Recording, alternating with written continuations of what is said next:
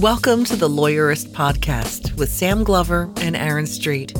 Each week, Lawyerist brings you advice and interviews to help you build a more successful law practice in today's challenging and constantly changing legal market. And now, here are Sam and Aaron.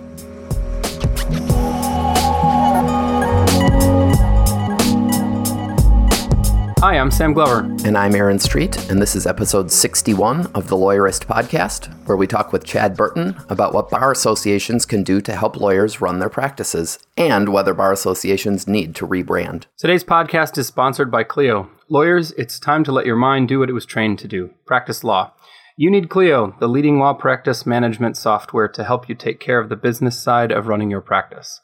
Find out more and sign up for a free trial at Clio.com. If you enjoy this show, please visit lawyerist.com/podcast and click on Support the Podcast to help us keep new episodes coming every week. So, Aaron, the big news is that we just got back from Tech Show, which is one of our favorite events every year to see what's new in the software and for lawyers world, to touch base with old friends and generally to just have a good time with a bunch of nerdy lawyers who like technology. It was a good time in Chicago last week. So here are a couple things that I picked up. The practice management software explosion continues. Last year we saw a few new entrants into the market. This year some of them made it back with, and in a couple of cases with much larger bank accounts due to funding. There's a lot of stuff out there. Yeah, I'm not sure I kept a precise count, but I think it was close to a dozen different good practice management software applications right now. Yeah, I mean, I think I can look back and roughly pinpoint where this started. And it's when Clio raised $18 million or whatever it was. And MyCase got bought in a pretty high-profile acquisition by AppFolio. And a bunch of small startups realized, whoa, there's money in legal. And there's specifically money in practice management software. And as you observed to me, a lot of this stuff is really high quality. There's a lot of nice software out there, and the main difference is just that each one has their different spin on it. Yeah, I mean, I think it's kind of a philosophical difference that some are kind of more project-based, some are automation-based, some are really heavy on mobile, some are trying to move the kind of older menus-based high customization software model onto the cloud. Like there are a lot of different philosophies of how this should work. Yeah. And maybe I should mention a couple of the really different ones. Practice Panther is one of the ones that showed up with a lot more money than they had last year. I think they raised $4 or $5 million in between Tech Show last year and this year. And they were just sort of hanging around, keeping an eye on things. Zola, we wrote about, and Zola burst out of the gate with fully kind of like full-sized. It had apps, it has a beautiful website, and they really started with a lot of stuff. There are others. One of the most exciting ones I saw this year is legal project management software. That's Lawcus. And Lawcus really takes the agile project management workflow and bakes it into software for law firms. And I could see it being used by a solo or by even a team of litigators at a big firm, or a contract negotiation practice group, or just a small firm that wants to stay on top of everything. It's a really neat sort of, it's similar to Trello. It's a really cool approach. And then there's specialty stuff like FactBox, which is case management software, but in the sense of managing your facts and evidence. And I just posted something about that. There's just so much stuff out there, and it's all cool, and it all seems to be doing pretty well. And the bottom line is, like, if you want to try some software and you aren't super happy about one, try another one. It's probably something that's built to suit your particular tastes. Yeah, I mean, a couple of others, our friends at Smokeball, who've been around for a few years doing document automation software, have extended their software enough that now they kind of hold themselves out as full suite practice management software as opposed to just document automation. Filevine is an interesting one that is trying to incorporate text messages into their practice management software. And you can sign your documents with a selfie. Yeah, there's some interesting stuff. Leap is new. I think they were competing with Smokeball in Australia, and came to the U.S. I don't know if it was because they saw Smokeball doing well here or what, but they said we want some of that too. And it's also sort of document automation focused for Windows. Smokeball is also kind of a Windows product. Lots are in the cloud. It's cool. It's neat to see. There's whatever it is that you're specifically looking for, there is something out there for you. So with all of the software, I'm reluctant to say that it's starting to feel like a bubble. Yeah. And it's not a bubble where the stuff is garbage and people shouldn't be buying it. It's a bubble in the sense that we can't keep having more and more software every year. There can't be another 5 next year. Well, no. I mean, law practice is a very well-defined market because it's lawyers who practice law.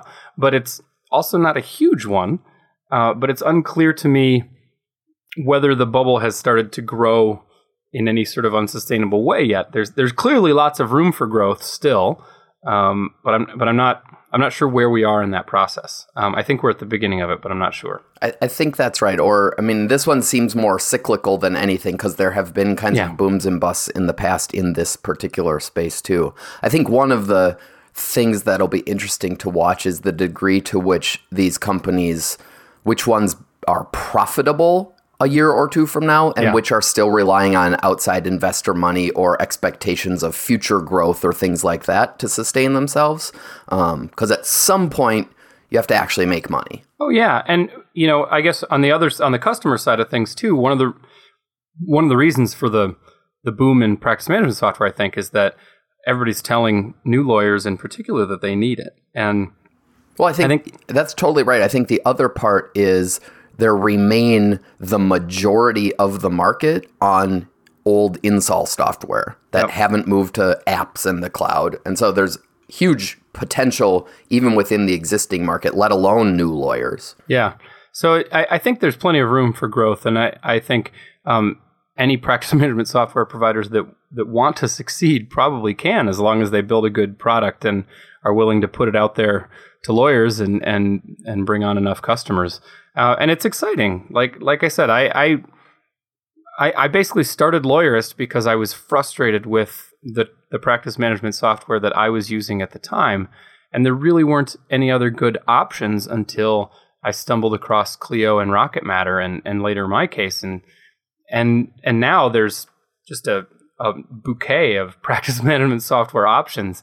It's really nice. You can do it your own way and get a great product to meet your needs. So I think it's really cool to see. And since this is one of my sort of pet interests, I'm curious to see where it goes.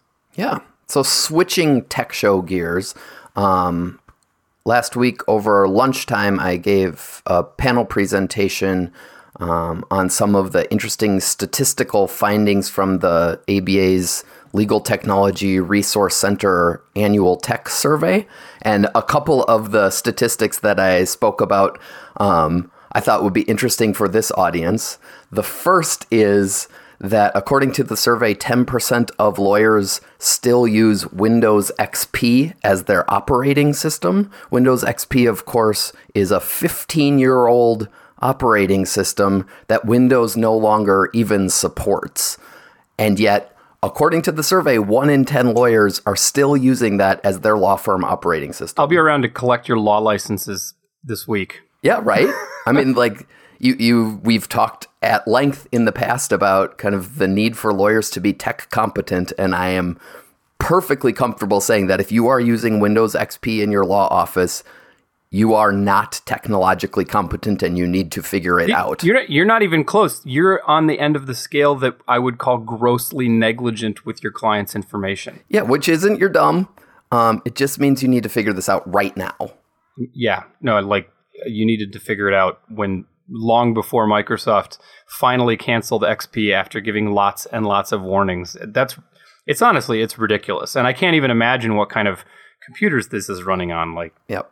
Old desktops. So then the other statistic that was interesting is that 16% of solos run their law offices on Macs, but approximately slightly more than 0% of any other law firms do. So even 2- and 3-person firms statistically close to 0% are, but 16% of solos are Mac law firms.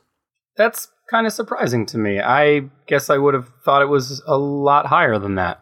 I mean, that's because you live in a techie.com lawyerist universe, as opposed to just working in a law office, which are all Windows-based still.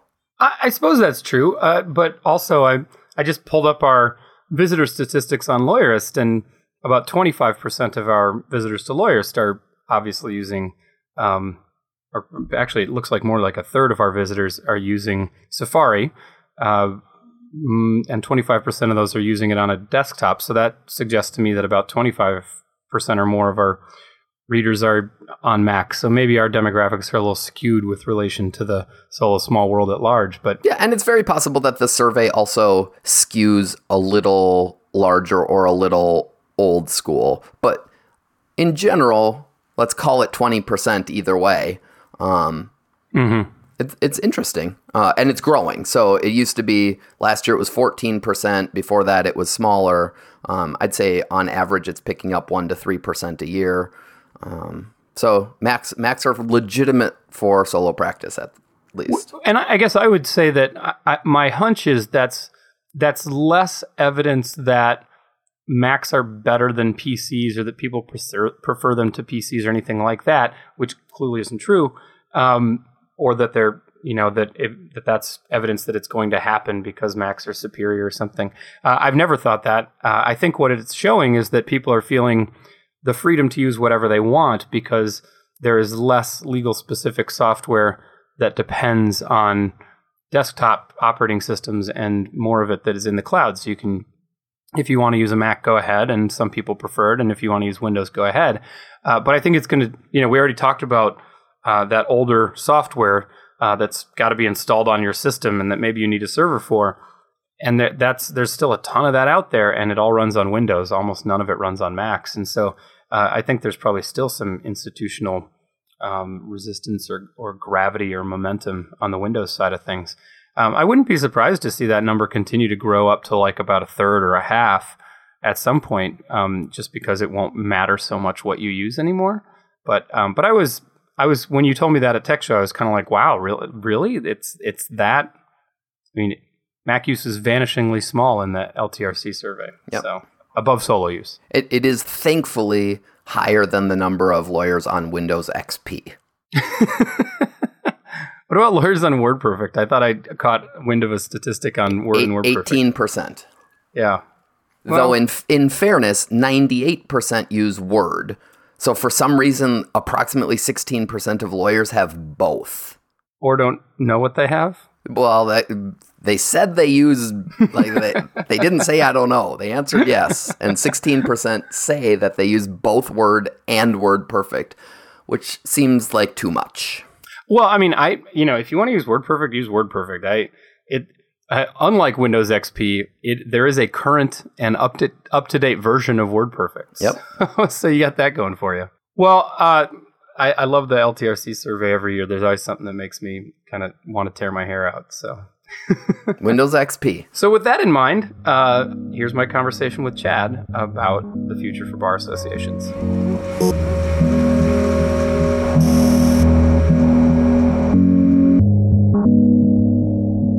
Hi, my name is Chad Burton. I am the CEO of Curo Legal. I'm an attorney from Dayton, Ohio, and at Curo we provide technology consulting, contingent staffing solutions, and we develop technology for bar associations. So I've known you and your now partner Nicole and the Curo Legal people for a while, and I feel like you're always struggling to for like a really pithy way to describe the thing, because you guys actually do kind of a few different things. But the tech consulting piece is really easy for me to get my head around. You guys, if somebody wants to know what practice management software to use, you'll help them. If they need training, you'll help them with that, right? Like, kind of run the gamut of that. Exactly. Was that pithy enough? My introduction? I don't know. Okay. I think you've got that piece down. Okay, good. And then you said something contingent and I couldn't get that one. Provide contingent staffing. You mean outsourcing, right? Correct. So we are actually we have a new marketplace that we have put our freelance attorney network, our virtual assistants and paralegals on, so that instead of having a more manual process for hiring those services through us, we now have it on a marketplace. Gotcha. That the lawyers can go in and actually do put their request in directly. Then the proposals can be sent in from the freelancers, and the whole transaction occurs through the platform, including payment. So it's sort of like Elance for lawyers. Exactly. Although Elance isn't actually a thing anymore, is it? They rebranded it. Upwork. Yeah, Upwork now. Yes, right. Upwork for lawyers. So it's Upwork / Elance for lawyers. The tech world is getting confusing. It is. Why make it simple? And then you just started partnering with bar associations. Tell me about that. So we've been working with bars for a while in different capacities, and the pithy version that I just gave you was we develop technology for bars. That's a pretty simple way of doing it, but we have partnered with bars in different ways. One is just the member benefit concept, providing a discount to members and with all of our services. But on the tech development, which I think is very cool, is that we are working with bars to really develop practice management software for their members. It's not replacing the Clios or the Rocket Matters or Dropboxes or Boxes, but it's a different type. And we just in January rolled out a new platform with the New York State Bar it's called the Law Hub, which does a couple things currently in the first phase, which is it curates bar content. So most bar association websites barf up content at its members. And it's really, it's not focused on your type of practice. And so you might be an estate planning lawyer and you get on the site and you get all kinds of awesome information, not only about estate planning, but criminal defense and things like that. So one, it curates content based on your type of practice. Then the other is that it integrates third-party software. Currently, as it stands today, when we're recording this, it integrates Clio, LawPay, Fastcase, and Google Calendar. There are others in the works like Office 365 and some other platforms. So the idea is just bring all of your practice stuff into one place? Exactly. It's a dashboard for everything you need.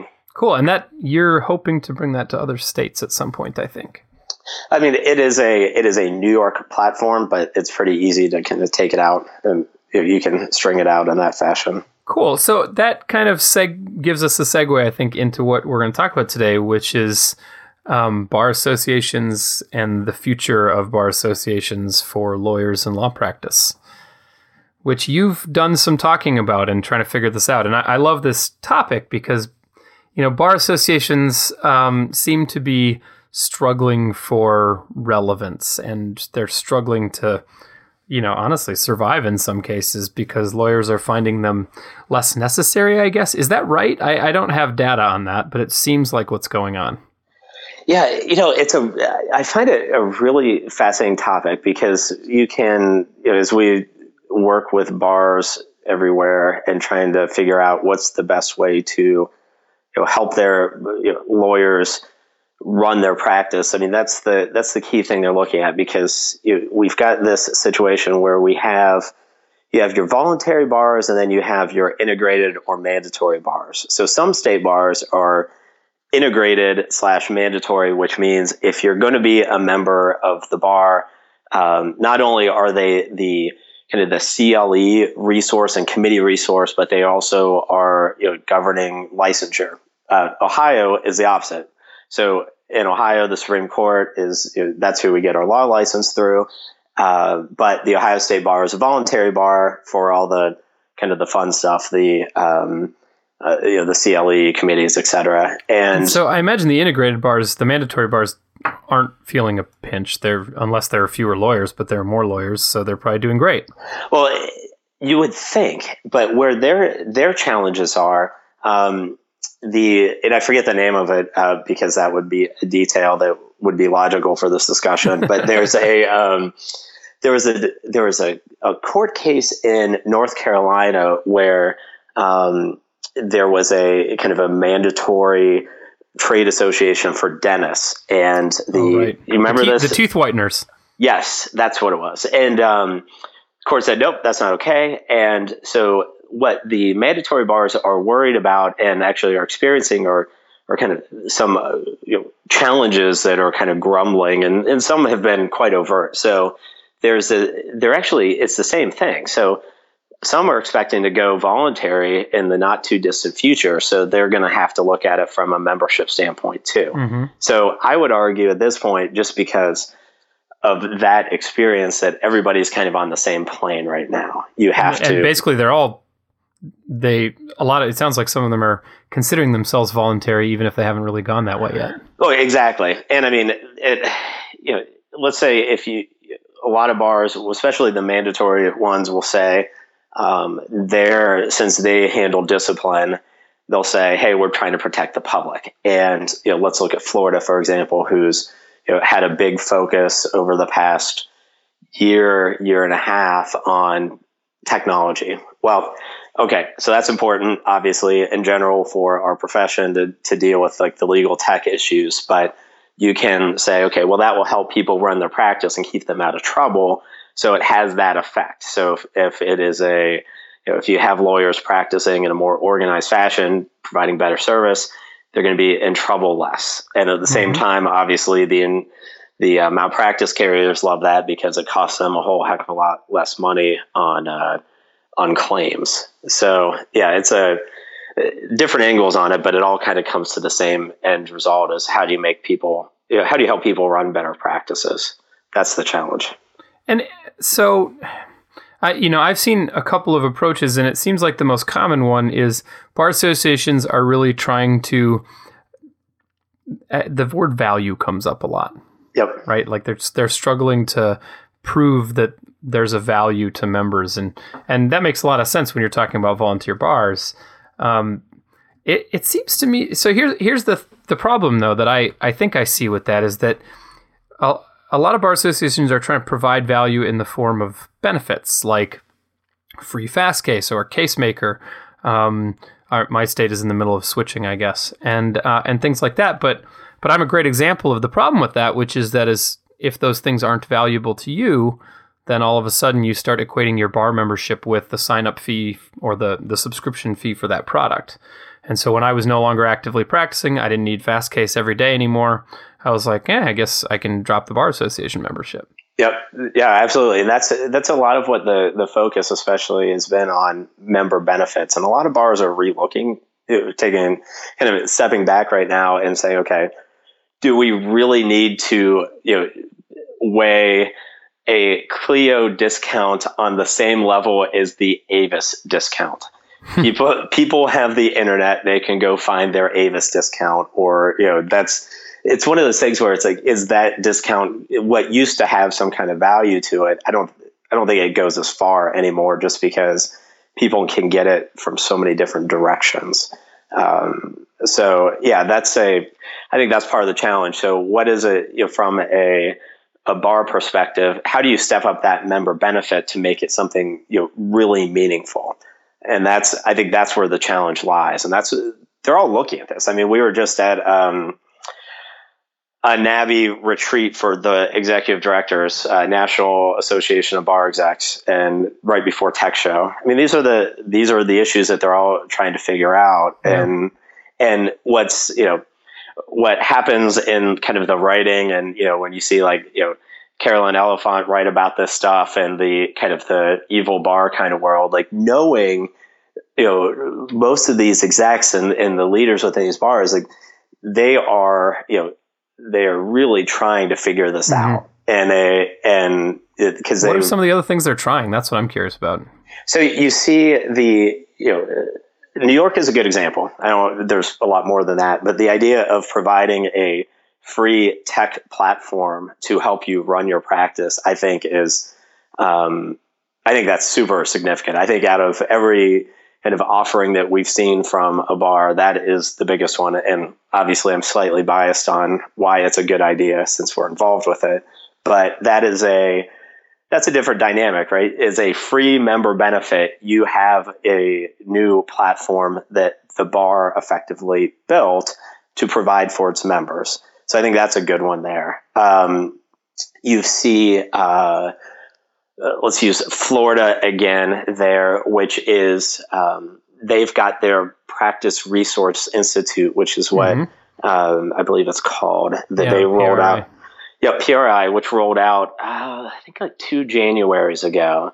And that is focused on what they did was they stepped back and said, let's look at what we offer to our lawyers to help them run their practice. And the story, I actually saw this on their site when this was being worked on. It's the meetings where they used to have on their website, if you need help with a business plan for your law firm, go to your local community center, synagogue, or church. And that was the advice on the State Bar's website.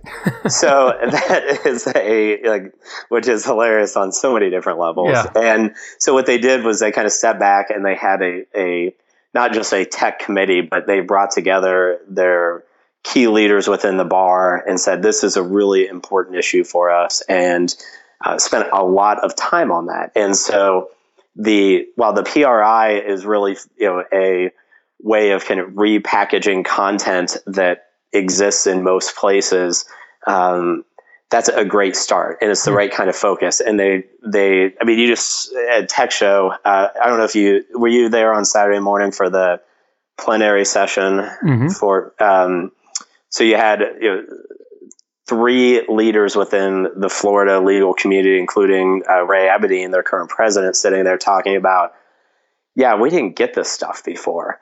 And it wasn't really a high priority. And then it surfaced in front of our faces. And now this is what they live and breathe. And I think it's really changed the dynamic for Florida, which is while a website that kind of repackages tech information is not the most groundbreaking thing in the world, it's the step in the right direction. Yeah. It keeps you moving. I mean, it's and that's what a lot of bars need, is that kind of that first step to do something significant that they haven't done before. And that just it kind of starts opening the floodgates, I think, for being significant. Although the Florida Bar website is also an example of how frustrating it can be when your bar association picks a bad vendor.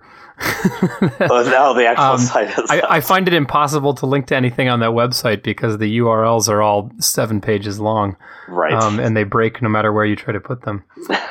So I don't know who their vendor is, but I hope that contract is up soon so that they can get a website we can use. That's just my little. Well, it's like it's like my little frustration. Like I want to hold up. They are trying and they're doing good things. Right. And every time I come up with a criticism, Adriana Linares, who's been on our podcast, is like, "Come on, don't give them a hard time. They're trying." But like, yeah, you're trying, but like, make it easier on people. Like, it's impossible to share their content because their website makes it impossible.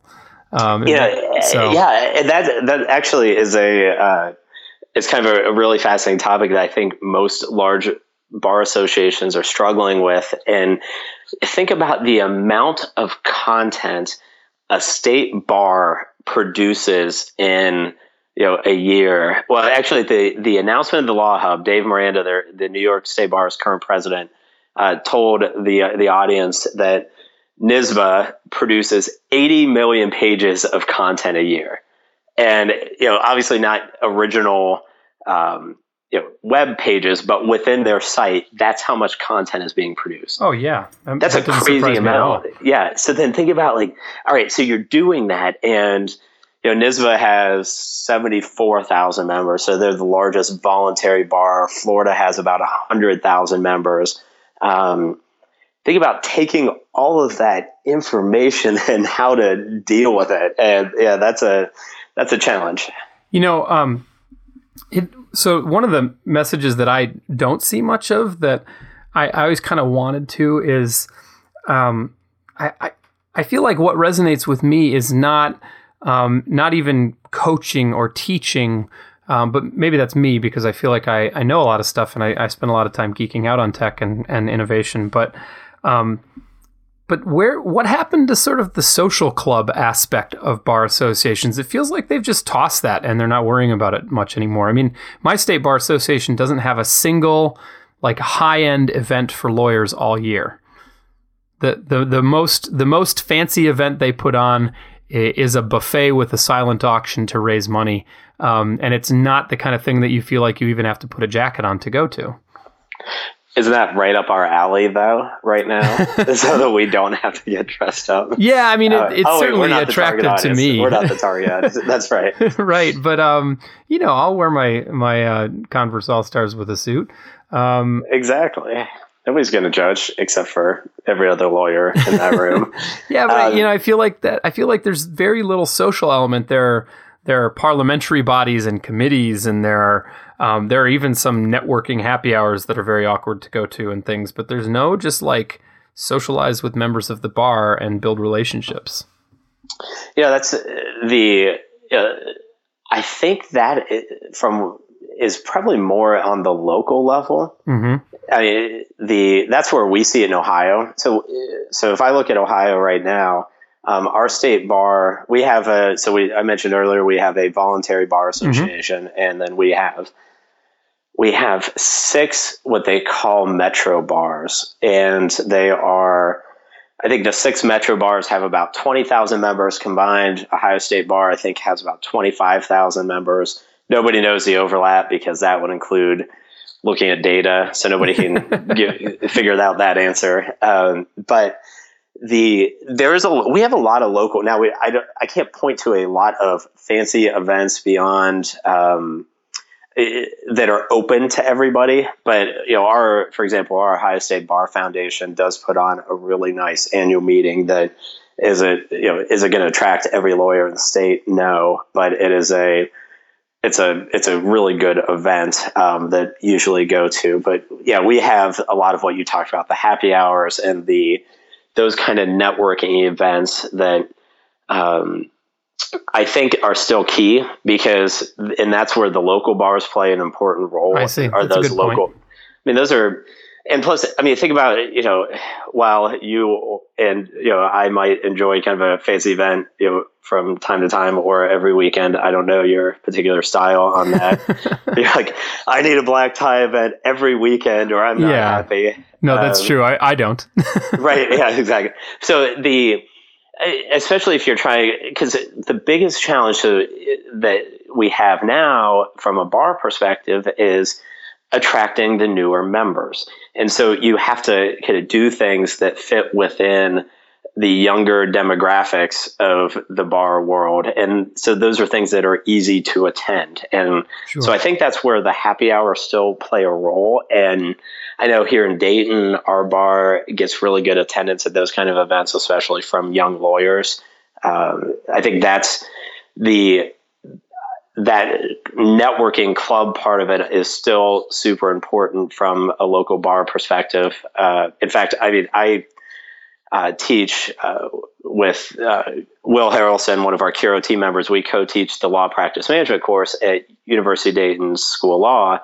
And I instituted this back when I started teaching the class several years ago, that they have to join the Dayton Bar Association and they have to participate in 2 meaningful events where they have to go out and socialize and talk to lawyers. And and that includes, I mean, that can be going to a happy hour and spending time with other lawyers, networking, learning about their practices, et cetera. Sure. And then they write it up, and that's one of their assignments for the semester, because the point is to get them out and to experience that, because most of them don't. And we have moved from the culture of from a profession like when I started practicing, where it's you just join the bar because that's your professional obligation. That's what you do. I remember sitting in orientation at the first week at the firm I started at, and it was a 40 attorney firm. We had 7 people in our starting class. And I remember during that orientation week, one of the equity partners sat there and said, look, we're going to pay for your bar dues and you are going to participate. And you are going to be active on committees. You're going to attend events because this is your professional obligation. And I think a lot of that's changed because part of it is tightening of budgets, especially economic downturn time, 2008, 2009, where people aren't paying for bar dues as much. So we've lost part of that culture. So people aren't feeling as compelled when they enter the profession to join because it's not as easy. But I think that's part of the challenge that we see with bars is where they're especially losing that social part of it with the younger folks. So next I want to talk about branding, but first we're going to stop for 2 minutes for messages from our sponsors. Today, we journey to the center of a lawyer's mind. This is Jeff. I'm stepping into his brain now. Jeff's brain is working on the case of a lifetime. Unfortunately, it's distracted with scheduling issues, documents, and timesheets. We need to act fast. I'm giving Jeff Clio, the cloud-based system that manages a lawyer's day-to-day operations. Clio handles your cases, billing, appointments, accounting, everything you need to run your practice. There, that's better. With Clio, Jeff's brain can focus on what Jeff does best. Get the Law Practice Manager more lawyers trust. Sign up for a free trial at clio.com/lawyer or call 844-500-CLIO. That's 844-500-CLIO. Okay, and we're back. And Chad, you recently wrote an article about how you think bar associations need to rebrand. Now, I have mixed feelings about the concept of branding. It's at once a really annoying term and a really useful concept. But maybe that plays into some of what we've been talking about, where, especially because, money is a thing, right? Nobody has money. Everybody is trying to cut overhead where they can. We talked a couple weeks ago about how Caroline Elephant recommended cutting your extra bar association memberships at least as a way to reduce your overhead. Is that kind of what you're talking about? The bar associations need to come at value from a different angle and try and persuade people to join, even or sort of re-persuade or start over, something like that? Yeah, I mean, I think it's a different angle on membership now because we're talking about the social part of it, which I think is still important. The content and CLE part of it, which is a big driving force for most bars, is usually what they lead with. They say, hey, you get a discount on CLE. The challenge there is everybody's trying to fight for that, including in the private sector. Mm-hmm. So you've got companies that, while it's ridiculously expensive, or it seems to me anyways, people go that route. Or bigger firms are providing it in-house for free. Government agencies are providing it for free. So there's so much competition on that front. And then the last part of it is the social, the element of helping the public and protecting the public, obviously, super important, but that's not, all of that combined isn't getting us there. That's not helping people join with that focus. So I guess what I'm saying is, maybe not rename your bar, although that could be awesome. We could probably come up with better names, but it's what, how are you attacking, value, as you said earlier. And I think that rebranding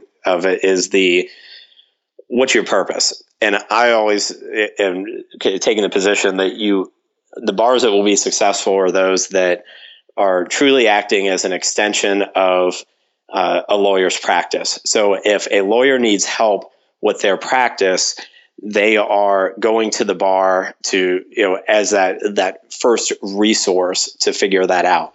Mm-hmm. That doesn't mean the bar necessarily has to have all the answers, but they're that guiding force like they used to be in the past. So I think that's where the whole kind of practice management element of things is where an opportunity that bars have that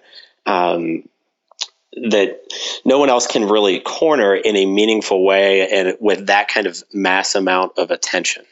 Right. Let's say, not everybody can be, if we're talking about practice management information, you think about kind of the main, think about obviously lawyers. You think about, the attorney at work, some of these other online research, great, right? But then that can take them so far.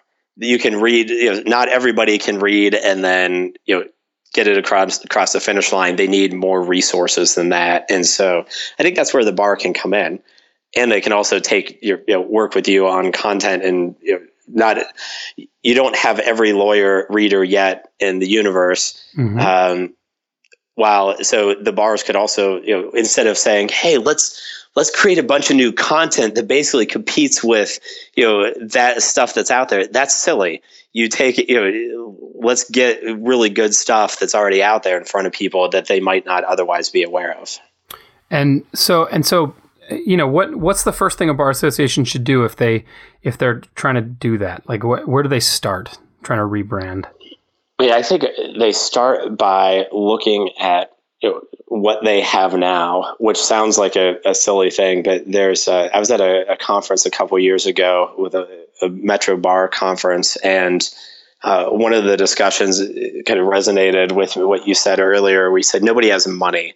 Well, mm-hmm. That's not exactly true. Everybody has money. It's just, how are you spending it? Yeah. And sit down and look at everything you're doing. What programs do you have out there that you've been doing for the past decade because the president at the time thought it was important, and nobody really had the guts to say in the past decade to say, that is dumb. We're losing so much money on that, or it's break even, or great, 5 people think it's still a good idea. Those are the kind of programs that should go. And then you take those dollars and you reallocate them for something else. So I think you look at what you have now, both from a programming standpoint and say, okay, what should stay, what should go?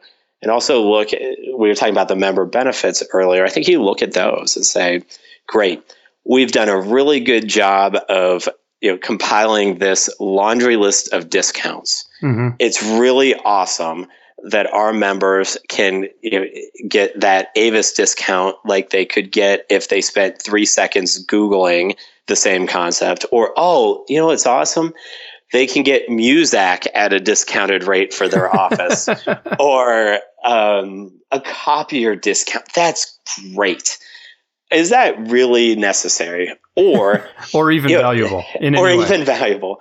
Or let's say the determination is, great, those are things we should keep around. Well, maybe the answer is look at your key member benefits that are really helping people run their practice, mm-hmm. that people are using, and say, you mentioned the fast case-maker issue earlier. If people really are, active practicing lawyers, take a look at those, that kind of offering and say, wow, that's really good. That is a whole heck of a lot cheaper than $1,000 a month West or Lexus account. Maybe I should learn more about that. And you say, okay, well, those are good member benefits that we need to put focus on. Let's put those front and center, and then let's take those, the Avises, et cetera, and either move them off into a different area or convert them over. Maybe say, okay, instead of offering, hey, Avis, I'm picturing an Avis for some reason. I don't even know, that's not even like a, sorry, Avis. Okay. Hertz, whoever, budget, rent a car. Maybe it's not a discount anymore. Maybe you provide them the opportunity for advertising, and they pay, $1,000 and they get some ads or something, instead of saying, hey, we're going to give you every discount under the sun. And that is and so you're really kind of focusing in on your, on key benefits that are kind of helping lawyers move their practice forward. I think that's a really easy, good start to look at. It can just be targeted, right? Instead of being a scatter shot, instead of throwing everything at the wall and seeing if a art museum membership is really what people want to discount on. Start sort of, and even recommend, right? You're sort of, these are the things that we think are valuable and that you should focus on. Yeah, absolutely. And there are some bars now, I know Washington just started up member benefits in a different way, and they are taking a very narrow approach to it. And in a kind of a very methodical approach to it. Mm-hmm. And Florida, I'm not saying, it's not like I'm being overly critical without having said this in front of the leadership's face before, but they have a lot of new member benefits, which is great. But like, for example, I think they have 8 cloud-based time and billing options. So they're not providing that helpful piece, which is here are the 2 or 3 that we actually think you should focus on. Right. And because part of that gets to, and this is where I think I've heard this in a lot of bars where they say, well, we don't want to look like we're endorsing a certain platform. And that's so some states, for example, let's say if we stay on that cloud-based practice management platform, Clio has a lot of exclusive deals with state bars so that they, Rocket Matter or MyCase can't show up at the party at the state bar level. And those are some exclusive deals. Are the states saying, hey, we endorse this product to no end? No, they're just saying, this is the one we're providing. Mm-hmm. So I think there's some nuances there. And probably because we're talking about lawyers, this is where people get hung up, that whether you're talking about endorsement versus, hey, we made a good deal and we're exclusive, so our members get a better discount or something along those lines. It's you have to be narrow, regardless. I think that's huge. It sounds like what's missing is that piece that says, look, here's how we think the future of law works, or even the present. Here's how we think you succeed now, and you succeed it by using these sorts of tools. And we're going to have CLEs and we've got trainers, and we're going to show you how we think they ought to be used to get the most out of them. Exactly. But, you say that, and what's kind of fascinating is that, let's look at Fastcase. So Fastcase is obviously a free member benefit in many bars at this point. And one of the things that Fastcase provides is they actually provide free training webinars, and they also do in-person seminars too, to say, hey, here's how we use it, mm-hmm. and here's how to use your free member benefit. Oh, you get CLE for free as well, and that is so people take advantage of that, and it goes to what you're talking about. It's how do we help them use the tools that are there, and there's that education component that's obviously pretty important as well. And people show up for them. So when you let's do this 2 ways. So what's the biggest mistake you think you see among bar associations right now? What's the thing they're doing worst? Doing worst. I think there's still a lot of fear that as far as change, and I know that's overly stated, but that's the challenge that bars have is this historic infrastructure. So think about how they operate. You've got, bars have great staffs. I've met so many of them across the country. The actual staff that works for the bars are doing everything they can to try to figure out how do we move this association forward. Mm-hmm. The challenge that they have and the infrastructure that they have is they get a new president every year. And so every year there's somebody that comes in and says, all right, this is what my year is going to look like. And the past 3 years could have been going down a certain path, but because they've been elected in or selected as the president, they have their year. Well, I've noticed that. And the problem is a year isn't enough time to really get anything done. No, not at all. Not often anyway. It can either destroy a lot, it can destroy more versus actually create more. So you have to, I think, and this is, I think this is a lot easier said than done, is you have to have that strategery within your line of succession to mm-hmm. say, okay, here's where we're going. Let's get everybody on the same page so we can keep that moving. Right, exactly.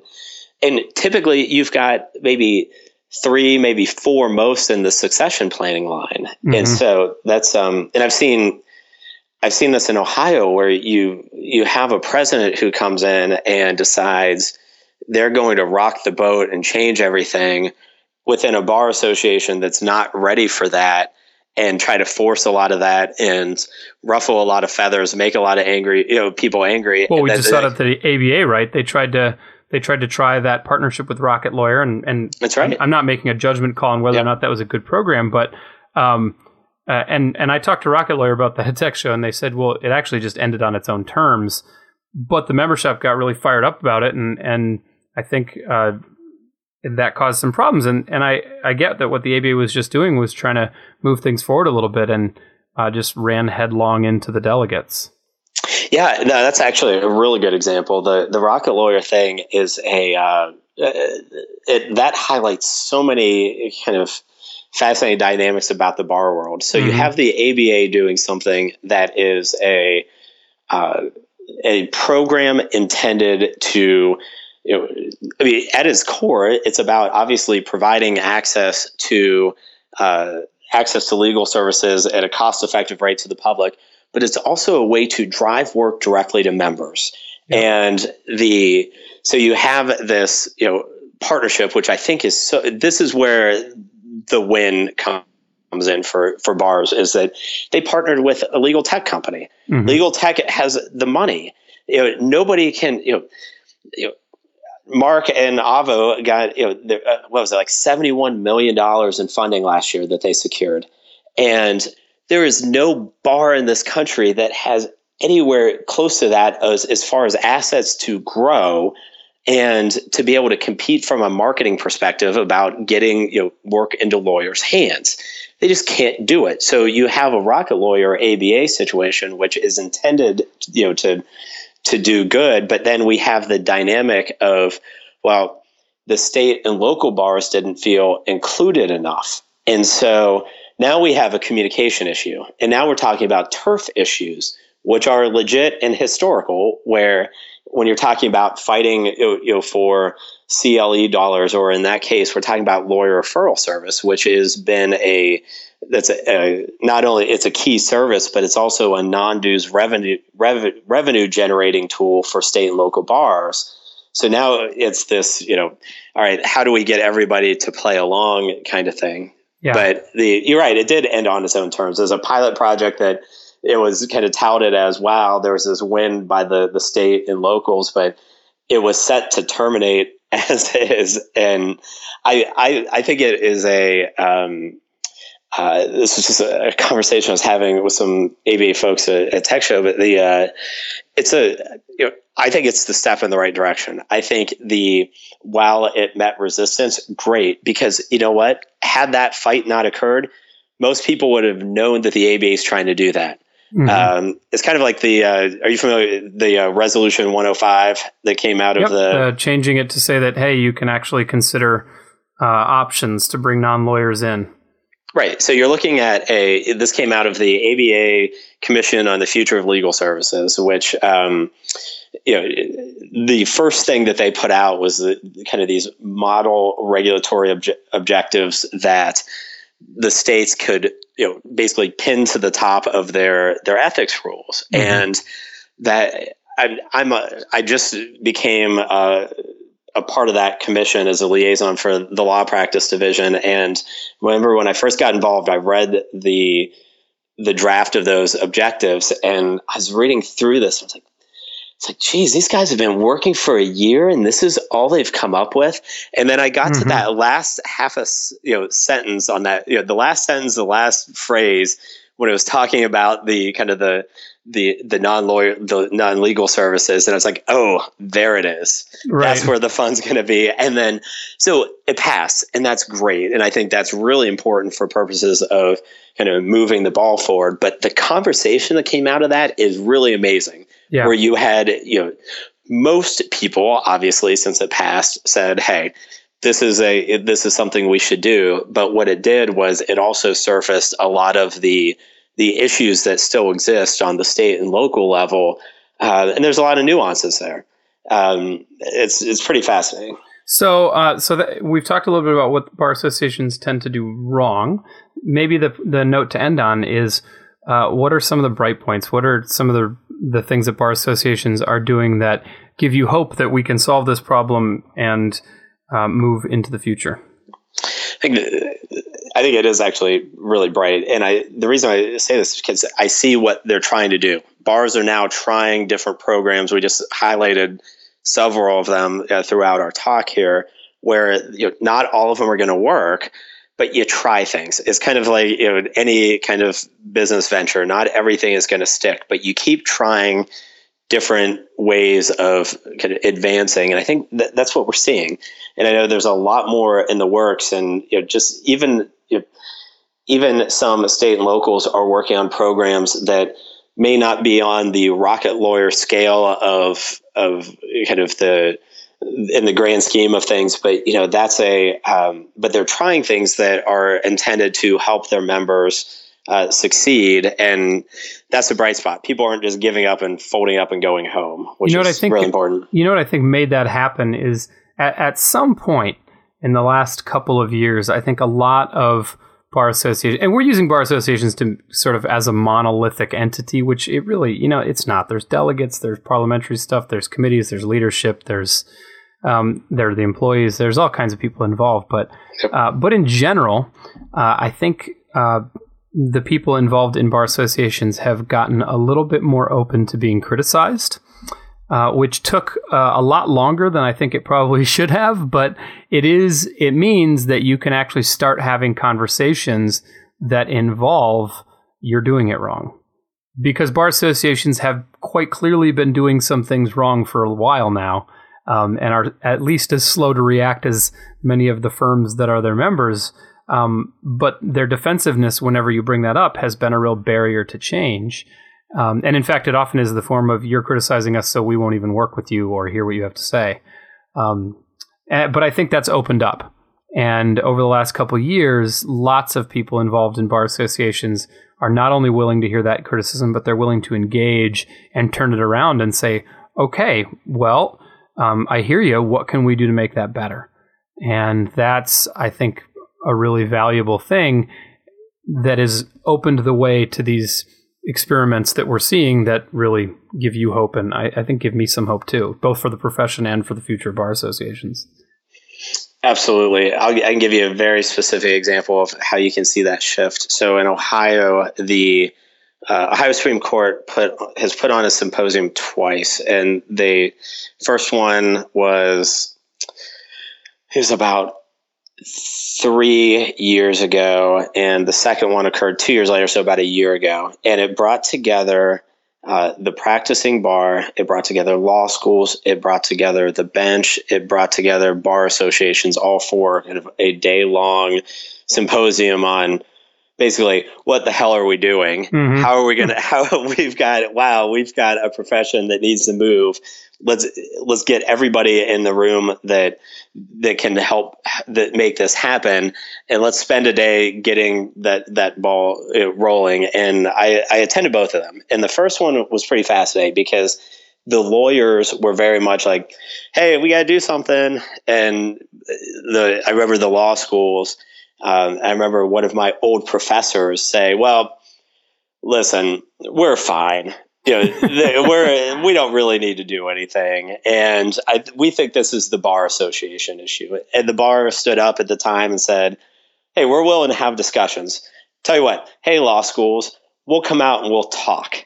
Everybody's been talking for years, but it's like, all right, let's have another discussion. Yeah. So that's what came out of it. And I remember walking away from it. It's like, oh, come on, that's the best we can do. Yeah. 2 years later, back again. And at this point, law school enrollment's declining dramatically.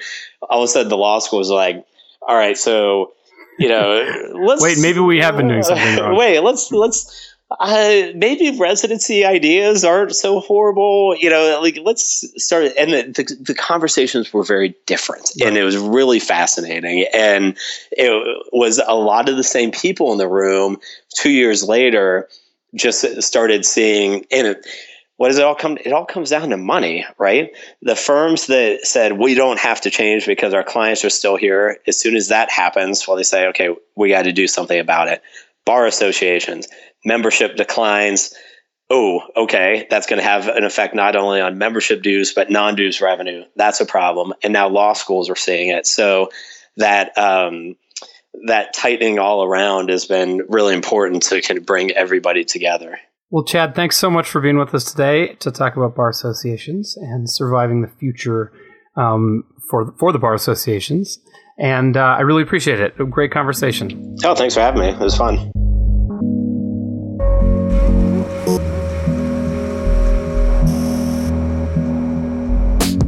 To make sure you catch next week's episode of the Lawyerist Podcast, subscribe to the Lawyerist Podcast in iTunes or in your favorite podcast app. You can listen to it at lawyerist.com/podcast. You can also subscribe to the Lawyerist Insider, our weekly newsletter. Just go to lawyerist.com and look down the sidebar or click on newsletter up at the top. We'll remind you where to find the podcast whenever we release a new episode. Thanks for listening.